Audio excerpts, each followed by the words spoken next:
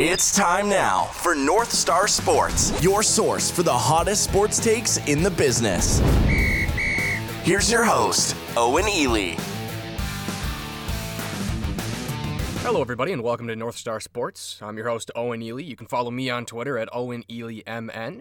You also can follow North Star Sports on Twitter at NorthstarMIN. Be sure to check out our website at northstarsports.media. And welcome into the show, everybody. We got a good one for you here tonight as we look to preview UFC Fight Night Kattar versus Ige, which will take place on Wednesday, July 15th at UFC Fight Island in Abu Dhabi, UAE.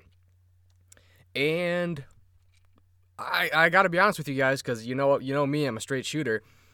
This is not a very good card. I'm just going to say it at the start of the show here. This is not a very good card. Not a lot of talent on this card. A lot of names you've never heard of. But like I always say, you got to give these cards a chance. You know what I mean? Just because they're names you've never heard of, I mean, they might still put on a good performance. They might not, because maybe there's a reason you've never heard of these people.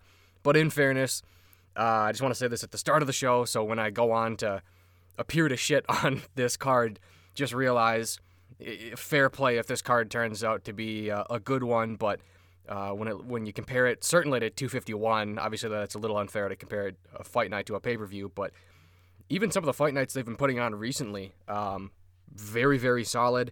This one, not so much. So we're probably going to blow through this. We do have some housekeeping to go through as it pertains to the UFC, because the North Star Sports, been drinking a little bit of the fizzy. That's the beauty of having podcasts. You can drink and not have to worry about the FCC suing you. But we do have some housekeeping when it comes to rankings, because it's been 2 weeks without rankings, because there was that 2-week gap with no UFC events from ranking to ranking. So we'll kind of get to that, just because I kind of missed it on yesterday's show, just because they weren't out. I didn't do the rankings until this morning, and the show, although most people probably listen to it in the morning, was taped on Sunday night. So we'll go from heavyweight all the way down to women's straw weight here, and just talk about some of the notable changes.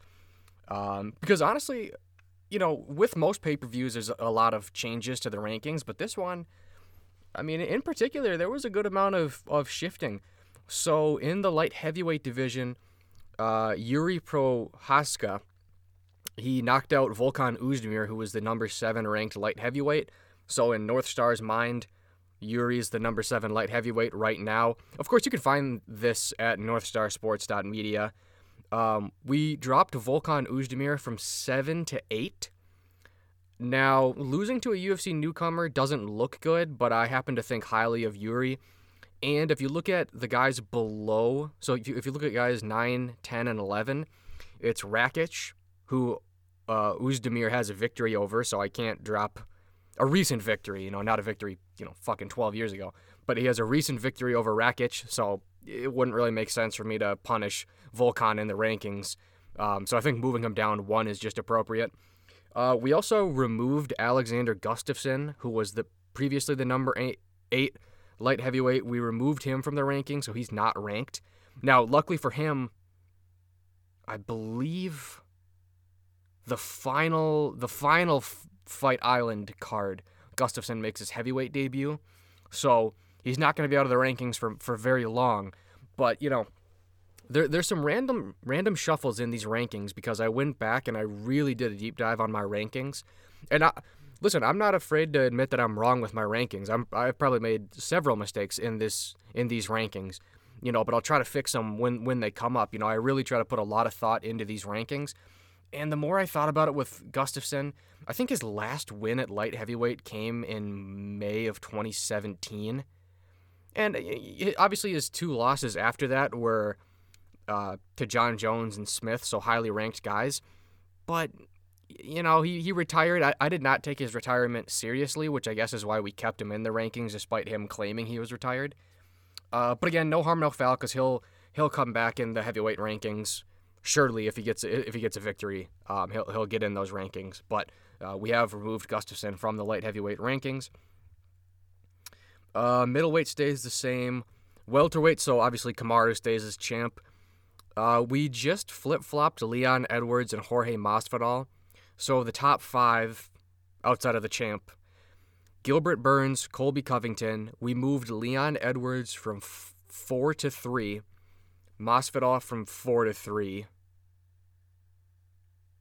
Or no, from 3 to 4, Jesus. So we flip-flopped those guys, and then Woodley is our number 5. Rankings are confusing, which, again, is why I will gladly admit I probably have several mistakes in these rankings.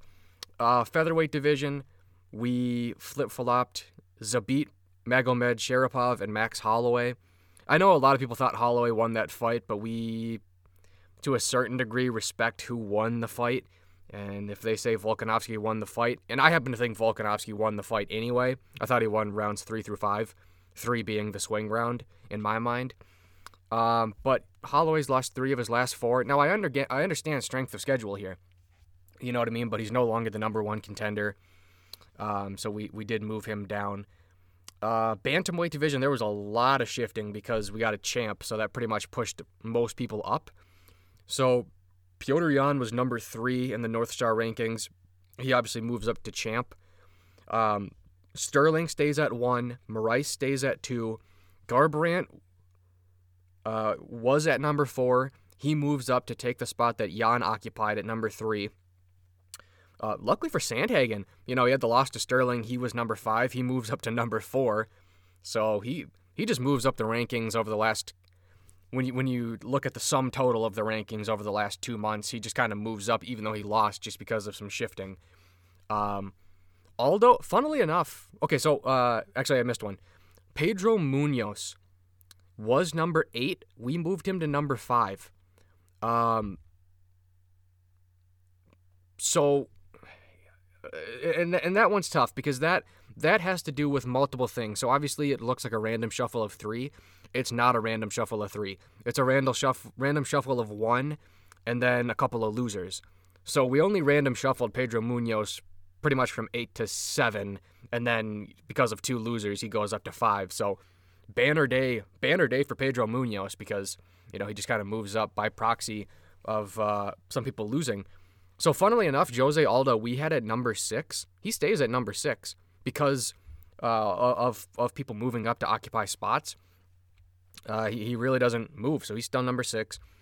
Asuncao still number 7. Rivera goes from 9 to 8. Cruz from 11 to 9. Stamen from 12 to 10. Rob Font, we did more research on Rob Font. We actually moved him from 10 to 11. Song Yadong moves from 13 to 12. John Dodson moves up from 14 to 13. Marlon Vera stays at 15. And we put Sean O'Malley in at number 14 from being not ranked in the 2 weeks ago, July 30th or whatever the hell the last rankings came out. So I'm sure that sounds like a whole bunch of fucking garbles, but again, you can check out our rankings at northstarsports.media. I really tried to think about it. I didn't try to get too cute with it, but I did realize there was a couple of people who maybe North Star Sports ranked a little too highly in the bantamweight division, and then there was already shifting anyway because, the bantamweight division really has been under a microscope these last couple of weeks. So I think we got the order as correct as I would like it at this point, but obviously it's a lot of movement. Moving on here to the women's divisions. No changes in the women's bantamweight. A bunch of changes at the bottom end of the women's flyweight division because Amanda Ribas made her flyweight debut. So she was the number 11 strawweight. We're actually really high on Amanda Ribas. She was number 11 in the strawweight division. She wins over Paige Van Zant. Flyweight's not a very deep division, so she moves up to number 10 at flyweight. Now, the tricky part for us is she might move back down to strawweight. But again, that's in the future. Maybe she never goes back down to strawweight. So, we weren't going to keep her in the strawweight division if she fought at flyweight. You know what I mean? These rankings are very contextual because So we don't have Conor McGregor in our welterweight rankings because in my mind, you only can be ranked in one division at a time, unless you're a champ. Then obviously you're the champ in both.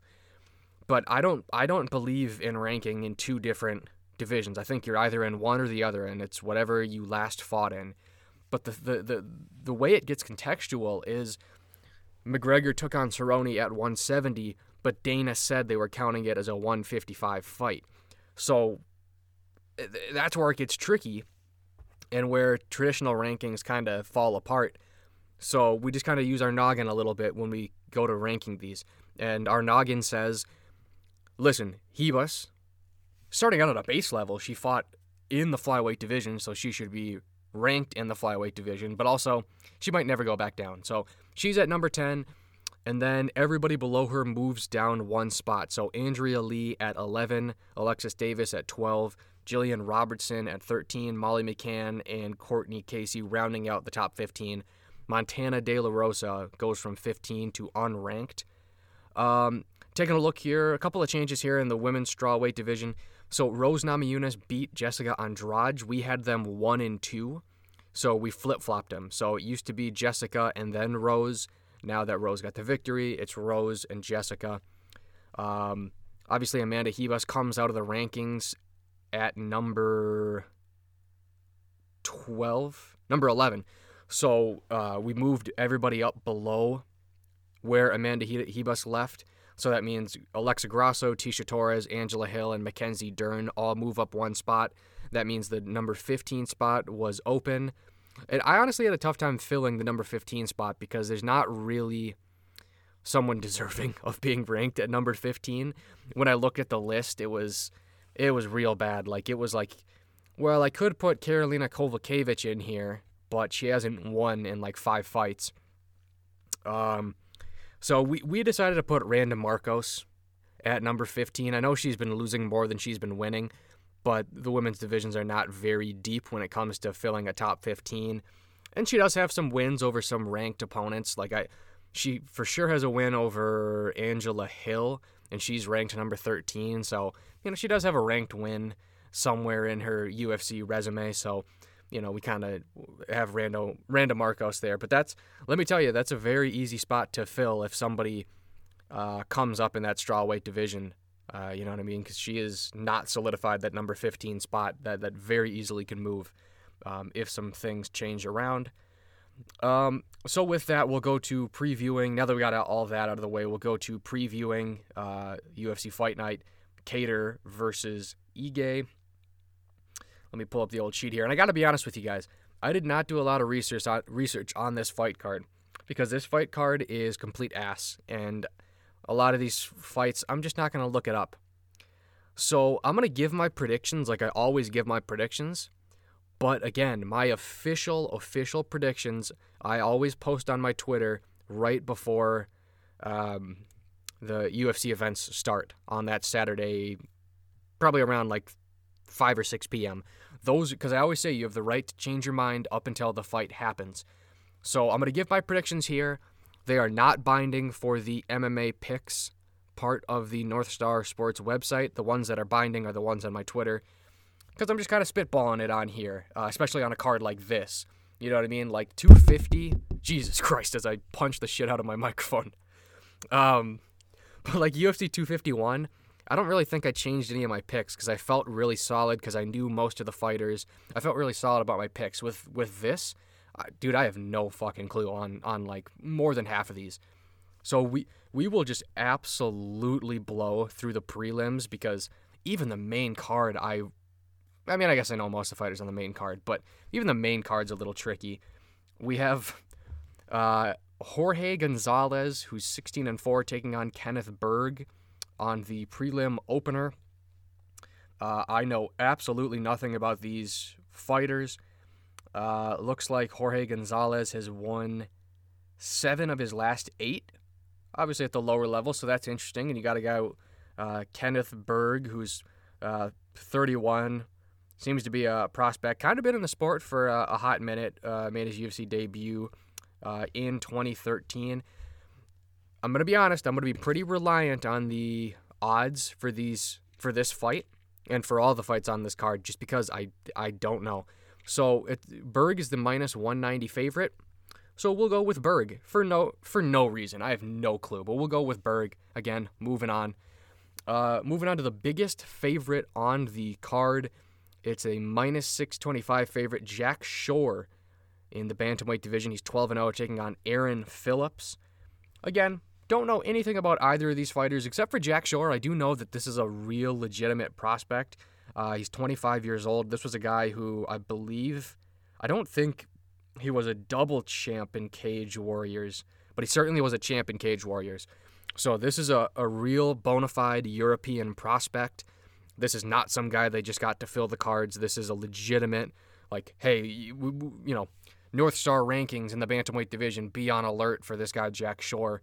So we'll go with Jack Shore just because it's the hype train. Again, I feel like I've seen some of his highlights somewhere, but again, nothing too specific that jogs my memory. Moving on here in the women's flyweight division, we have 7-3 Liliana Joao. Man, I always mess this one up. Joao. I'm sure I just butchered that. Liliana, we'll call her. That's one that just does not compute in my brain how to pronounce that. Versus another hard one to pronounce, Diana. I'm going to go with Belbita, but there's a lot of weird umlauts and stuff on that, so I'm sure I didn't pronounce that in, I believe that's the Romanian flag. I don't speak Romanian, so yeah, I don't know how to pronounce that one. She made her UFC debut, this being Belbita versus Molly McCann, who we'll talk about a little bit later on this card. Don't really remember that one. Pretty big fan of Molly McCann. I remember Liliana Joao, nickname Migueli. I'm sure I butchered that as well. But I remember her because she made her UFC debut versus Sarah Morris on that previous Abu Dhabi card. So funnily enough, she fought on the 252 Abu Dhabi card. And, 10 months later is returning in the UFC for that. Don't really have any strong feelings either way. I will go with Diana Belbita on this one. She's a minus 160 favorite. But I'll go with her just because both these fighters have one fight in the UFC. Both of them have one loss in the UFC. But I don't remember anything about Liliana during her fight with Sarah Morris. All I know is Sarah Morris is not a really good UFC fighter, and Molly McCann's actually pretty good, so I'm just going off of strength of loss in their UFC fights, which is probably not the smart thing to do, but it's really the only thing I have to go with here. So we'll go with Diana Belbita by decision, because what the fuck do I know? Interesting one here. We have in the featherweight division, Jared Flash Gordon, 15-4, taking on Chris Fishgold, who's 18-3-1. Gordon is the minus 150 favorite. I did see Jared Gordon when he fought on that infamous UFC Minneapolis card. He took on Mankato's own Dan Moret. This is a guy who has not had any favors in the UFC. He really hasn't. He's been knocked out by Carlos Diego Ferreira, who, we've seen what this guy's done over the last year. He's surging up those lightweight rankings. A loss to Joaquim Silva, who I don't know that guy, and then a loss to Charles Oliveira at the end of 2019. So a pretty tough schedule, pretty tough sledding for Jared Gordon. Chris Fishgold, I've heard of this guy. I think he's been in the UFC for a hot minute, if I'm not mistaken. He'll be making his fourth fight here. And again, for this guy, both these guys really tough UFC schedules here, because he runs into Calvin Kattar, gets knocked out in the first round. So again, another fighter who's obviously headlining this card. He beats Daniel Tamber, but then he loses by an anaconda choke to Makwan Amirkhani, who fought on the last card, who also won by anaconda choke at UFC 251 over Danny Henry. So it's tough to say here, and it makes it even tougher for Jared Gordon, because this is a guy who every member of his corner, I think you're allowed to have like 3, maybe 4 in your corner. Everybody in his corner tested positive for COVID-19. So I forget the other guy who's so for sure Paul Felder's cornering him, and he's the one doing commentary. So that's going to be interesting. I'm sure they'll mic him up in the corner. I don't think there's any relation there, I believe, other than they have the same manager. So pretty much just a random guy who happens to be a top flight UFC fighter, so he's certainly credentialed, but just some random guy to you is going to corner you. But that's a fucking G move. That's a baller move by Paul Felder. Obviously one of the good guys of the sport. Obviously a guy who beat Dan Hooker in my mind. I love me some Paul Felder. Just, he's ran into some tough moments, getting absolutely, not robbed because it was a close fight. I really detest the word robbery, but I really thought he won that fight versus Dan Hooker.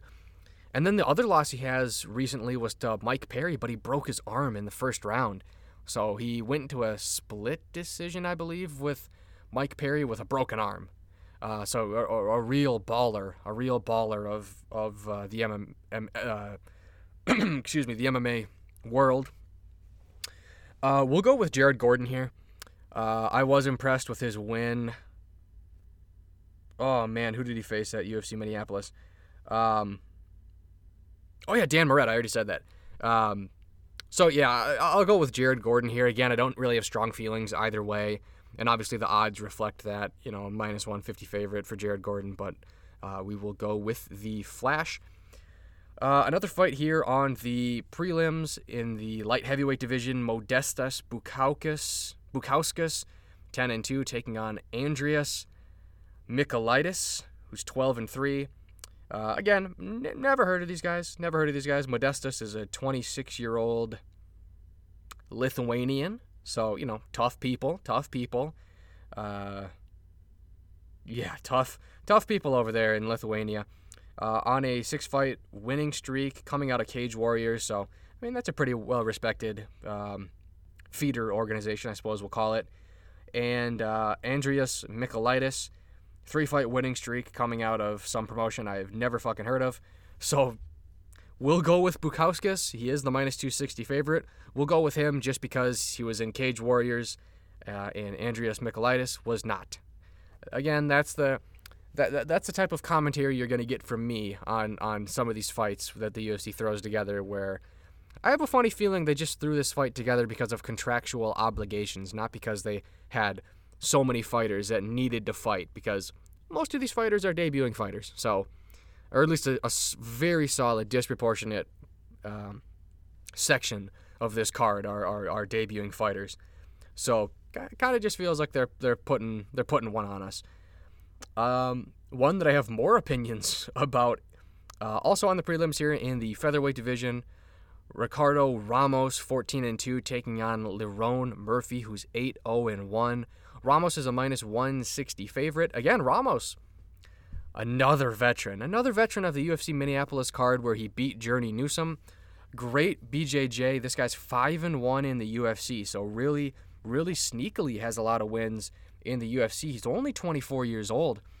I've been impressed with him. He had that quick win over Eduardo Garagori back in November of 2019.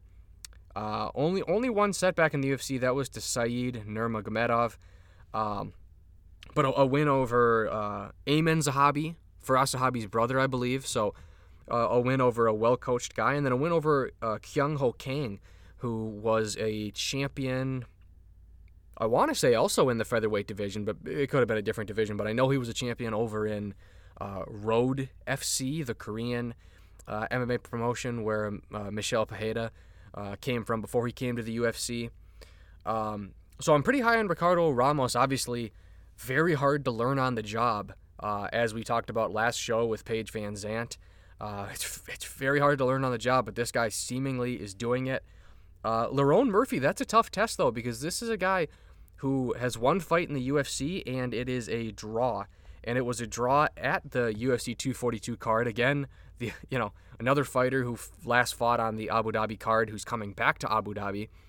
And he went to a split decision draw with Zubara Tukagev, one of Khabib's boys. And, that's impressive. I didn't know a whole lot about Lerone Murphy. I actually, if I remember correctly, I want to say I thought Lerone Murphy won that fight with Zubara. But that's tough. That was a guy who was 18-4, a guy who's been in the UFC for quite some time and has some decent victories in the UFC. Over guys like he took the O from Douglas Silva de Andrade. A win over Felipe Nova, a win over Kevin Aguilar. So, a guy who's battle tested in the UFC. So this is tough, and I can see why the odds reflect that at minus 165. I'm still going to go with Ricardo Ramos on this one, but it honestly wouldn't shock me if Lerone Murphy won this fight. It's just the sample size for what I've seen from Lerone Murphy, through no fault of his own, because obviously, fighters are at different stages of their careers, so maybe he turns out to be a really, really good fighter, but, I just don't have enough in the old memory bank to go with Lerone Murphy. Moving on here, I believe this is the main event of the prelims in the middleweight division. It is John White Mike Tyson Phillips versus Khamzat Chimaev. Now, John Phillips is 22-9. Khamzat Chimaev is 6-0. Chimaev is the minus 330 favorite. He started MMA in 2018. He's obviously 6-0. That's all I know about him. I know a little more about John Phillips. This was the guy who absolutely murdered Alan Amadovsky in the octagon the last time he fought. They call him the White Mike Tyson for a fucking reason. This guy has got a steam piston for hands. Very powerful. Not very successful in the UFC, though. This is a guy who was on a 3-fight losing streak before he absolutely sent Alan Amadovsky to hell.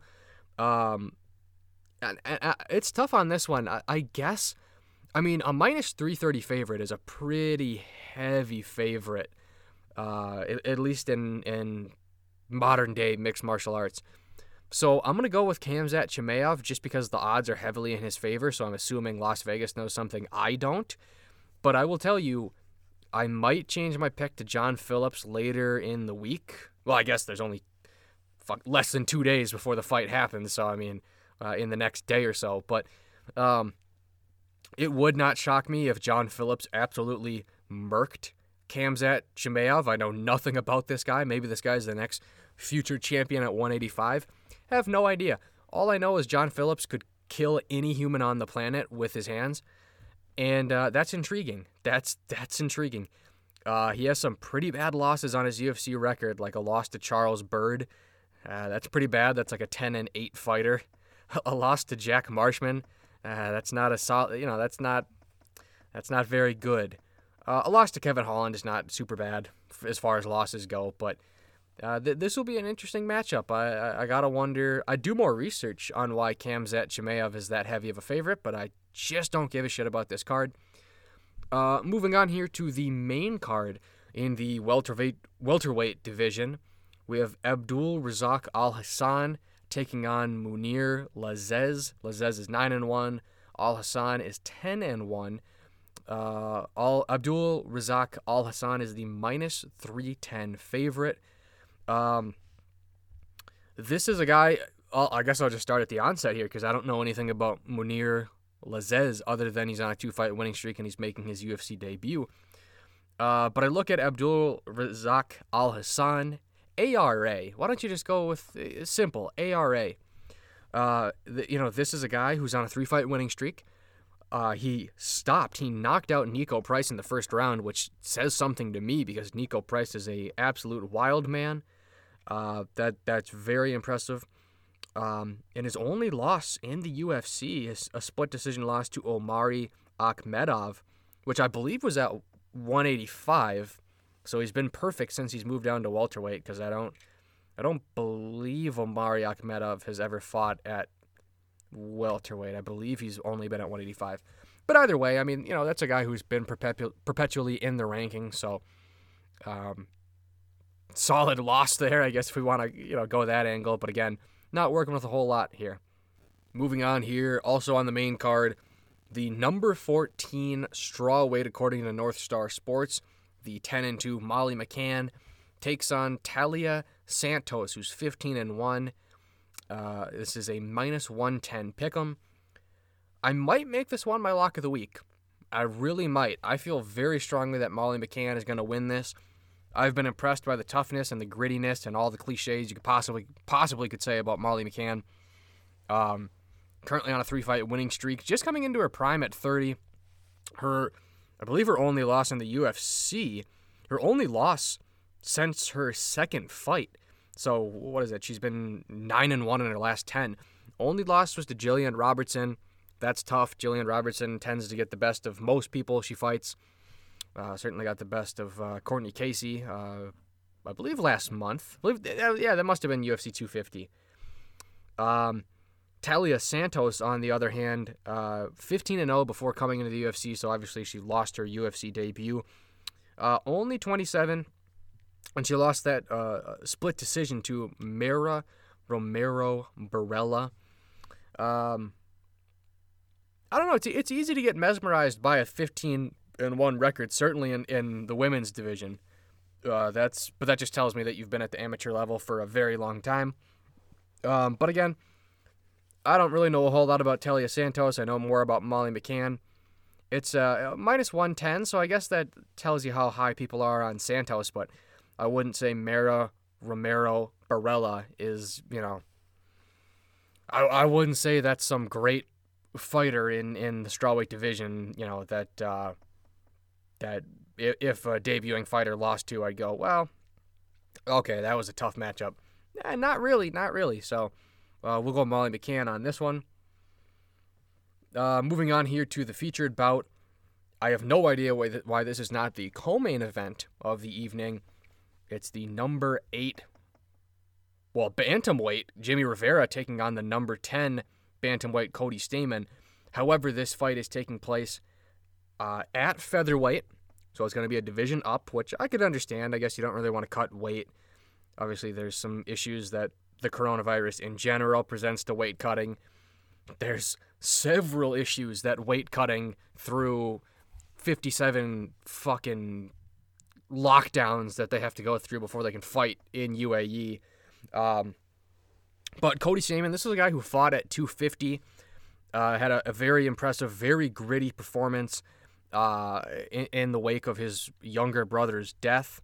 So this is a guy who certainly is looking to have momentum coming into this fight. And again, I always forget, 19-2-1, like, this is a guy with a very gaudy record. I mean, that's a lot of wins. A lot of wins for Jimmy Rivera. On the flip side, 22-4. So, two fighters that aren't typically accustomed to losing. Brian Kelleher has knocked fools dead, in some of his last fights. So, that's a solid win. He had that draw where he was getting beat pretty handedly by Yadong Song. But I believe Song had a point deduction, which is why it went to a draw. But really, this is a guy who, outside of that weird draw, he had the highlight reel. I believe it was I think they technically called it a modified knee bar, but I believe it's the Suluev stretch that Aljamain Sterling hit on Cody Stamann. So he's got a highlight loss in 2018, but this is a guy who's very, very active in the UFC. Hasn't really been in the UFC for that long, but really kind of packing in the fights here. A couple of split decision wins going his way, but I don't know, man. Aljamain Sterling, in my opinion, should have fought Petr Yan for the title to begin with. I think now the obvious fight is Aljamain Sterling versus Petr Yan. So, I mean, no shame in losing to a guy who potentially could be a champion in your division in, just a few months' time, whenever they can turn around Petr Yan. So I do think pretty highly of Cody Stamann. I have no idea how he makes 135. Luckily for him, this fight takes place at 145, which, to be honest, I think this should be a permanent move for Cody Stamann. I kind of felt that way in the Kelleher fight, just because he looked so good. He looked so good, and he's not a midget. I mean, he's 5'6", so you know what I mean. He's kind of a thick guy, you know what I mean, and he's 30, so he's not getting any younger. Although 30 is pretty young in the fight game. But I would really like to see a move to 145. He wouldn't really be too short for 145. So I hope this is permanent. Now, on the flip side here with Jimmy Rivera, This is a guy who's got a really big chip on his shoulder. I loved watching I forget what they call it. It's not the Embedded, but it's the UFC preview show. I believe it was back for his fight with Marlon Moraes. Jimmy Rivera just seems like a very interesting guy. Seems like a very good guy as well. Coaches, and I'm sure this is not fucking unique, but coaches, kids jiu-jitsu or whatever, just seems like a really good guy, a really solid role model for the sport. But he's kind of fallen on hard times here. This is a guy who was at one point 21-1. He's lost 3 of his last 5. But again, it's tough to say because, when we're talking about who's going to win this fight here between Rivera and Stamann, the 3 losses Rivera's had in the UFC, let's see here. Marlon Moraes, a guy who fought for the title, arguably, or actually no, he beat Aldo. Arguably, Aldo won that fight. But a guy who honestly was pretty close to winning that bantamweight title over Cejudo. He kind of was schooling Cejudo in the first round, pretty much all the way to the midpoint of the second round, and then Cejudo turned it around. But, a very good, very underrated fighter, a guy who's been the champion in the World Series of Fighting, criminally underrated Marlon Moraes. It's really good to see him getting more recognition these days. Comes back, wins over John Dodson, but then a unanimous decision loss to Aljamain Sterling, who's the number 1 contender according to North Star Sports, and who will be, in my mind, there's no other choice for next in line at bantamweight. And then after that, they match him up with Petr Yan, and he loses to Petr Yan, who's the current champion.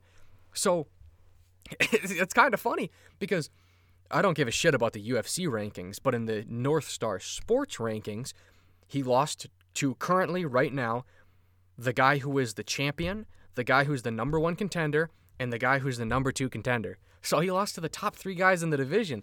They haven't been giving this guy any breaks whatsoever. This is a much more favorable matchup against Stamann. Still a tough one. I'm not saying it's a bounce back fight for Jimmy Rivera. Not a give me because Cody Stamann's very tough. But I will go with Jimmy Rivera to win this one. It is tough because obviously Stamann has the momentum, but I do think the strength of schedule. It's honestly really hard to find a harder strength of schedule over the last, I'd say, 5 or 6 fights in the bantamweight division than Jimmy Rivera. It's really hard. And I know he's lost, but I don't know, man. It's kind of the same thing. It's a little different because Stamann has been a guy who's been in the UFC for a hot minute. But it's kind of a classical trap fight when it comes to North Star Sports picking this fight. Because it's very much like 251 last week, where you look at Marcin Tybura, a guy who's losing way more fights than he's winning, but they're all in the UFC against tough competition, versus Maxim Grishin, a guy who won something like 20 of his last 23 fights, but they were against absolute cans and bums in the PFL and M1. So it worked out good for North Star Sports because we picked Tybura and he ended up winning. So under that same logic, it's a little different, not exactly apples to apples here, but this is still apples to oranges. They're still both fruits. And we're going to go with Jimmy Rivera on this one. Moving on here to the co-main event of the evening.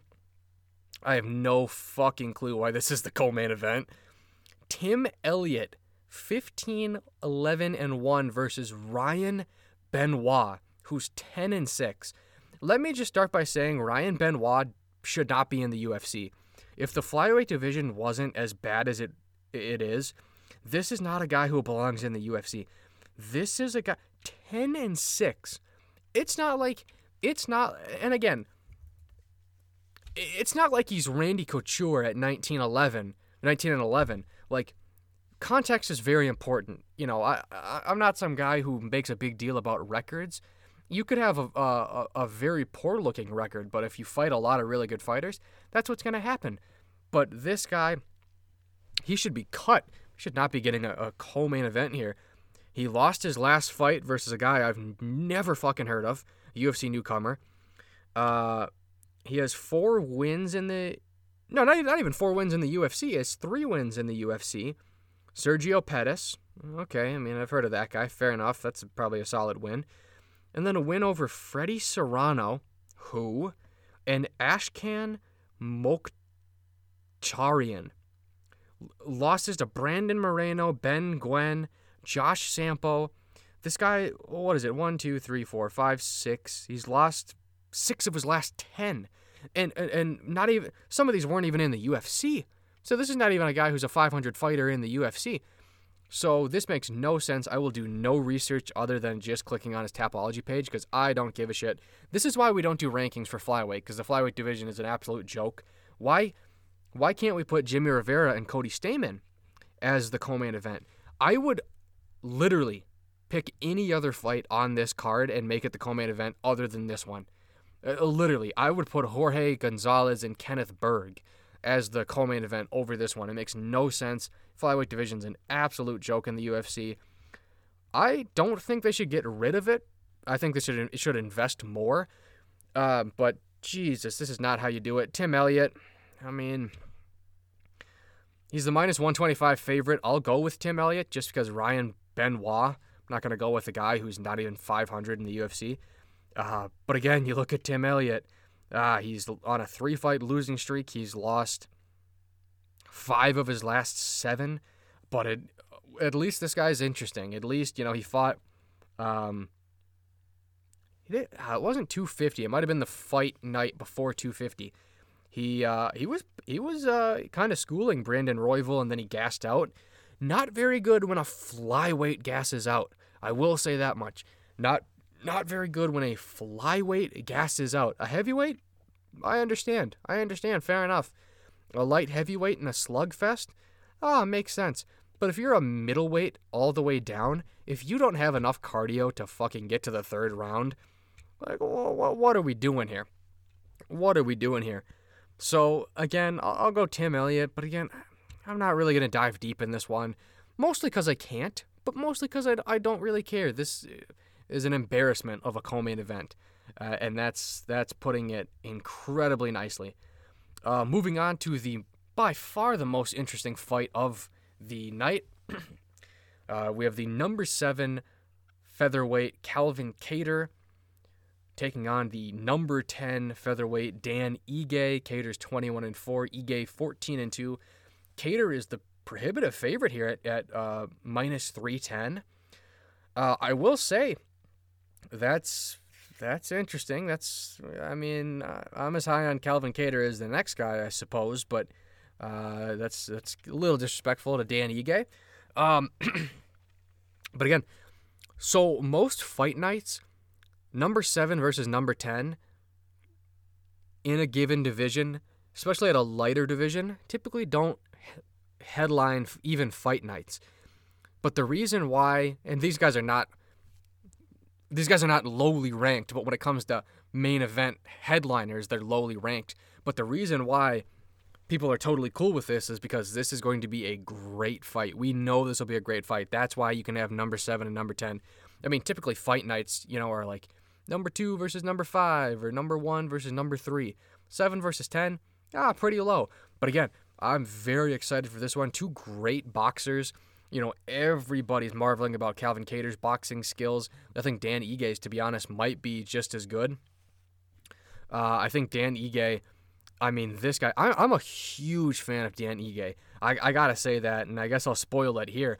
And this might be my lock of the week. Of course, you'll have to follow North Star Sports on Twitter to find out our lock of the week, because I don't have it made up right now. Probably post it tomorrow, I suppose, if Twitter doesn't suspend me for Twitter being fucking stupid. But Dan Ige, I'm a huge fan of this guy. 28 years old. Obviously had that win over Edson Barbosa. I don't think it was a split decision. I think he won that 29-28. Had a split decision win before that over Mirsad Bektic. I don't think that was a split decision either. I think that was shitty Texas referees at that UFC 247 card. So it's easy to look at Dan Ige and discredit him in this fight versus Kattar, because you go, 2 split decisions. But whatever, man. I don't think they were split decisions. I think this is a very good fighter. I'm not trying to flex here just because I like Dan Ige. And I'm not trying to overestimate his strength of opponents. You know what I mean? But Danny Henry, he has a win over Danny Henry. I mean, Danny Henry's a tough guy. I'm not trying to make it seem like Danny Henry is a fucking long-time, featherweight champion here. But that's a tough guy. You know what I mean? Kevin Aguilar, he was 17-1 at that point. I believe he was a champion in not the World Series of Fighting, LFA. Or maybe they called it RFA at that point. I'm always confused. But same organization, I'm pretty sure. He was a champion in the LFA or whatever. Bektic is tough. Barbosa's dangerous as hell. I know that was his featherweight debut. But I'm going to pick Dan Ige to win this one. I think it's tough because these are two very dangerous fighters, and obviously Kattar's coming off of the knockout over Jeremy Stephens. But I don't know. Both these fighters are super fucking tough. And that's saying something because most fighters are tough. They get punched in the head for a living. These guys are very tough, so I will pick this to go to a decision. I know it's a 5-round fight. I'm still going to pick it to go to a decision because they're tough as hell. But I really do think it'll probably be a slugfest. I mean, I'm very interested. I don't know a whole ton, to be honest, about Calvin Kattar's ground game. I don't know a whole lot about Dan Ige's ground game. But I know that predominantly most of their fights are stand-up. So I would anticipate this pretty much being a kickboxing match. I know Dan Ige feels like he's a little disrespected. I know Calvin Kattar feels like he's a little disrespected, with where he's at in the ranking and where both of them are at this point in their career. And to be honest with you, I think Calvin Kattar's been in the UFC for a little bit longer than Dan Ige. But it's very interesting because these guys are both, Ige's 28, Kattar's 32, but really they're both at the same point in their careers, in a sense where they're both, will these guys take the next step? So I really appreciate the UFC putting this fight together because it's two guys just about to enter their prime, very seasoned fighters for this stage in their career. And the winner of this one, I mean, they pretty much got, I don't want to say they got next, but they got next in the sense of they got next when it comes to talking about title contention. Obviously, there's still going to be plenty of names ahead of them. But, you know what I mean? The winner of this one really, I mean, I don't want to say they'll burst into the top 5. Maybe for Kattar, because he is number 7. You know what I mean? But the winner of this fight, at a bare minimum, is just on the outside of the top 5. And if you're in the top 5 at any point in any division at any time in the UFC, a title fight could happen. It could happen. If you're in the top 5, you're in the running for a title shot. It might not be. There might be people more deserving. There might be people more likely. But anything can happen. So once you get to that point, good things tend to happen. More fight night and main events. Maybe a co-main event on a pay-per-view. So there are very high stakes for these fighters. You can't say one's a veteran and one's a rookie. You know what I mean? They're both very level at where they are in their career.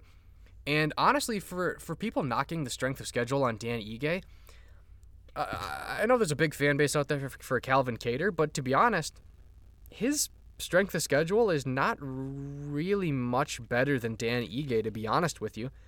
Andre Fili, Shane Burgos, Renato Moicano, Ricardo Lamas, Sabit, Jeremy Stephens. It's very tough. It's better than Dan Ige's strength of schedule, but it's not, you know what I mean? Anyone who's saying, Calvin Kattar has the more experience at a high level, I mean, I guess that's true, but he's only been in the UFC for a year longer than, maybe a year and a half longer than Dan Ige.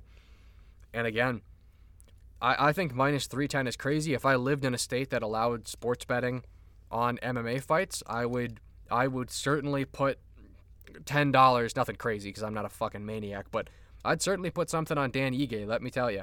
I straight up in a pick'em think Dan Ige will win this fight, and certainly when you give me minus 310 odds that Kattar is going to win this, I mean, that's very enticing as a large fan of Dan Ige. Again, I just want to very quickly look here at the featherweight rankings. This is probably something for the recap show, but like I said, you're on the verge of being a title contender. You're on the verge of being the top 5, and obviously you look at the rankings here for North Star Sports.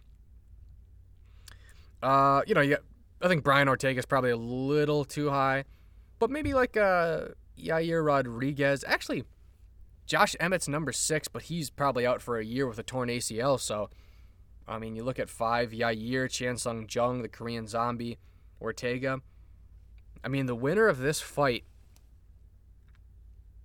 they really might only be one more win, depending on how things shake out, obviously. But at best, they're really only a win away from a title shot. You win this fight, and, you know, maybe you win convincingly versus Ortega or Chan Sung Jung. I mean, you know, things could happen. Things could happen. And the beauty of this fight, too, is I could see this being a rematch, you know, 5 years down the road. Both these guys are pretty young in their UFC career. You know, again, Kattar's 32, Ige's 28. So, like, these guys will be mainstays in the featherweight division, or at least in the UFC for a good while. So this has very interesting ramifications for the future. But that's pretty much all I gotta say. I've said my spiel here. So again, we'll wrap it up here. You can follow me on Twitter at Owen Ely MN. Be sure to follow Owen the Mailman. You know, the Mailman, he needs more followers. Follow North Star Sports at North Star MIN. Be sure to check out our website and the rankings that I've been mentioning throughout the entire show. Be sure to check those out at northstarsports.media. And thanks for tuning in, everybody.